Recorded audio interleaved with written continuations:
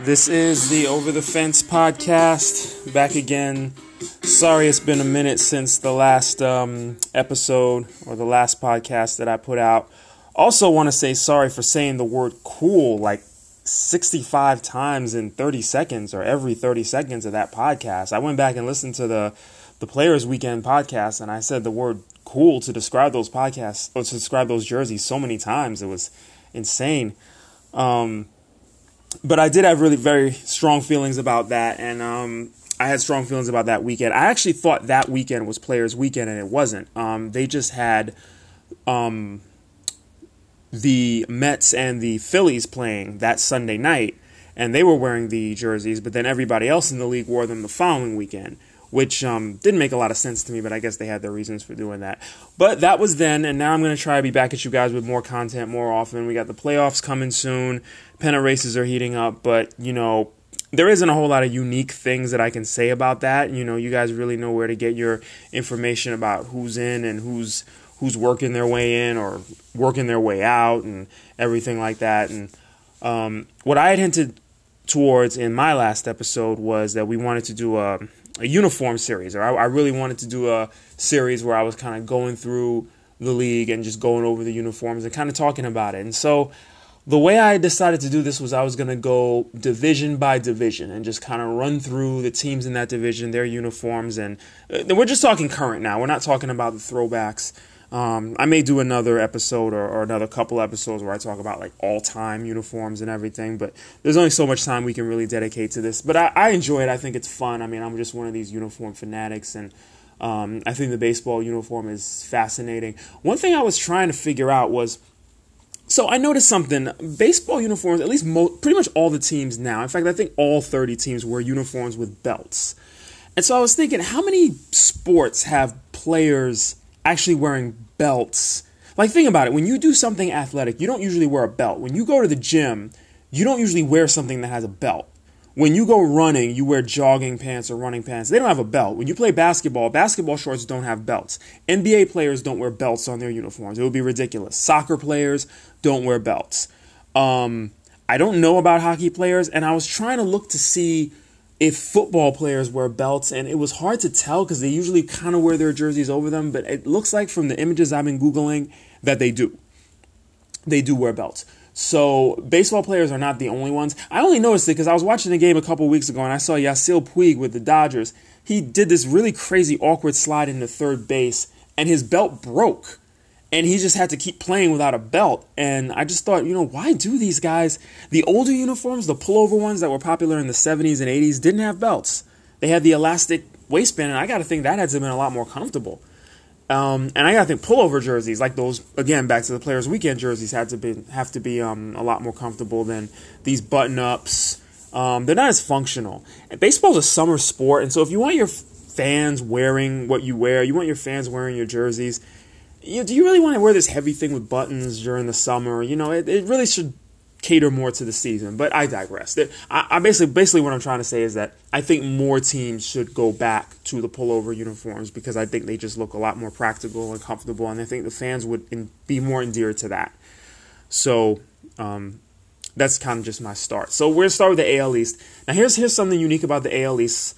The 5 teams in this division all wear very traditional uniforms. There's nobody really taking a risk. In fact, as we go through the league, you're going to see there aren't too many teams taking risks in general. And that's kind of something that needs to change with baseball. So we'll start with the Orioles. The Orioles uniform is great. I like the black and the orange of their uniform. I think the colors go well, pretty well together. I love the fact that they have adopted or readopted that cartoon bird with the white crown. I think they are actually the only team in baseball that has a hat with a white front like they do. There used to be more teams like the Expos and the Blue Jays used to have that, but the Orioles had them back in the day. They switched, of course, to the kind of straight-laced uniform with the actual bird on it. They had those for a while, but they readopted this smiling cartoon bird because baseball can do that. Other sports, I think the logos always have to look a little meaner, a little more tough, but in baseball you can have a cartoonish logo and still look okay. So they wear these really nice orange alternates as well, which I like with black lettering, the word Orioles in script. I think that looks good. I think the Orioles have a nice mix of traditional but it's a good-looking uni. There's not a whole lot to it. It doesn't need a whole lot. I think the colors carry it. I like it. I think the Orioles definitely get a thumbs up. So we go to the Red Sox. The Red Sox are definitely a go-to. The only thing I really despise about the Red Sox uniform is this horrible-looking red alternate uniform they wear on Fridays. They wear this red alternate uniform at home. I mean, I can't even... It's hard to even describe what I hate about it, except for the fact that it's so red. There's so little on their uniform anyway, because the letters Red Sox or Boston are not very big. There's no number in the front. There's a number in the back. There's no name in the back, at least not at home. So it's just not a whole lot there. It just looks like this really red eyesore. It doesn't look good. And it's not that I don't like them breaking away from their tradition and doing something a little different. I do like that. I actually like the road version, which is blue and says Boston and then the names on the back. But this red one with the blue lettering doesn't work. But the Red Sox uniform, classic. It's got the piping going around the neck, down the front. It's got the gray on the road. The word Boston's in red. They tried it in blue for a couple of years. They switched it back to red. Of course, we remember back in the day when they had that plain Boston and plain blue print, which it's traditional, but it's a little too flat. So they got away from that. But we're not talking about throwbacks today. Red Sox a thumbs up too. Theirs is pretty good. That's the only thing I changed, that alternate. Then, of course, we have the Yankees. And, the Yankees have a pretty plain uniform that if they weren't the Yankees, it wouldn't work. But because they are, it does. I think it's cool that every sport has a couple teams that will never change their uniforms. Like, I'm pretty sure the Bears and the Cowboys will never change their uniforms. Probably not the Raiders either. The Celtics, they have a few alternates, but overall, they pretty much have the same look. The Lakers.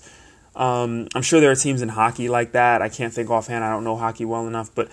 The Yankees are definitely a team. The Yankees and the Dodgers are teams that will never change their uniforms, and they shouldn't. I wouldn't mind the Yankees trying an alternate or something that actually had the word Yankees on it, just as an alternate, and I actually do have some suggestions for where baseball can go for the future, but we'll save that for another episode.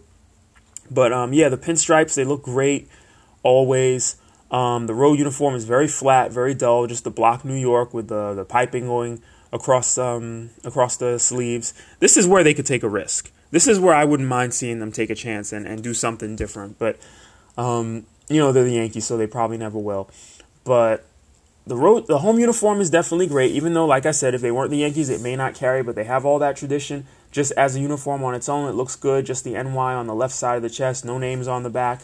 The road one... This is where maybe, they could consider putting names on the back or do something, maybe make the letters, change something here, because I think that's just a little too flat. So Yankees overall good, but road needs a little work.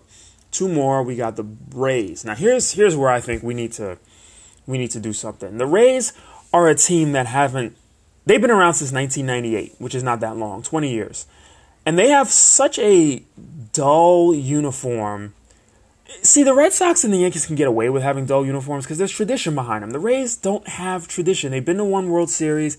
They've had a couple of decent seasons. They're having a better than expected season this year, but they don't have tradition. And this is a team that can really get away with getting a little risky, doing something different, trying to grab people. As it is, they have a uniform that is just very dull. It's the same uniform at home as on the road. At home, it's white. On the road, it's gray. It just has the word Rays in their lettering with the R going all the way across to the S.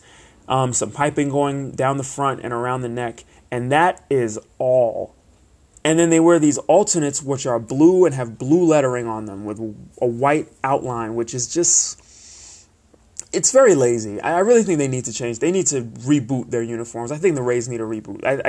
They're too traditional. They're too flat. They need to change this. And last but not least, the Toronto Blue Jays, who, although they've strayed away from this in the past, have in the recent years gone back to their old look. The blue, the double piping, I don't even know how you call the letters or the numbers. Not the letters, the numbers on the back of the uniform. And the word Blue Jays on the front is like double, for lack of a better way of putting it. If you've seen this uniform, and you probably have, you know what I mean. And they're the only team I know of in professional sports that does it, and they pull it off. I mean, I think it looks great. They have a good-looking alternate, which is just blue. They're back to the hats with the Blue Jay on them. They don't have the white crown hats. They don't need them. They're okay with just the all-blue hats. And I think their uniform's pretty good. So overall, I give them a thumbs up. They're traditional, yes, but they're not super traditional. They have a little bit of a modern twist, a little, 20th/21st century twist, and that's pretty good. So overall with this division, there's a lot of tradition here, so they get away with the plain stuff, except for the Rays. I think the Rays should be the ones to step out and be a little different. I hope they do that and they rebrand. Supposedly they're getting a new stadium, so maybe they rebrand when they get their new one. And that's that. So we're going to go over the AL Central next time, and we're going to maybe go over a couple more topics in between now and then. I'm not going to do all uniforms on all my episodes. I'm going to do this and then alternate it between other types of episodes, and that's where that's going to stand. So, Over the Fence Podcast, that's it for this episode. We are out.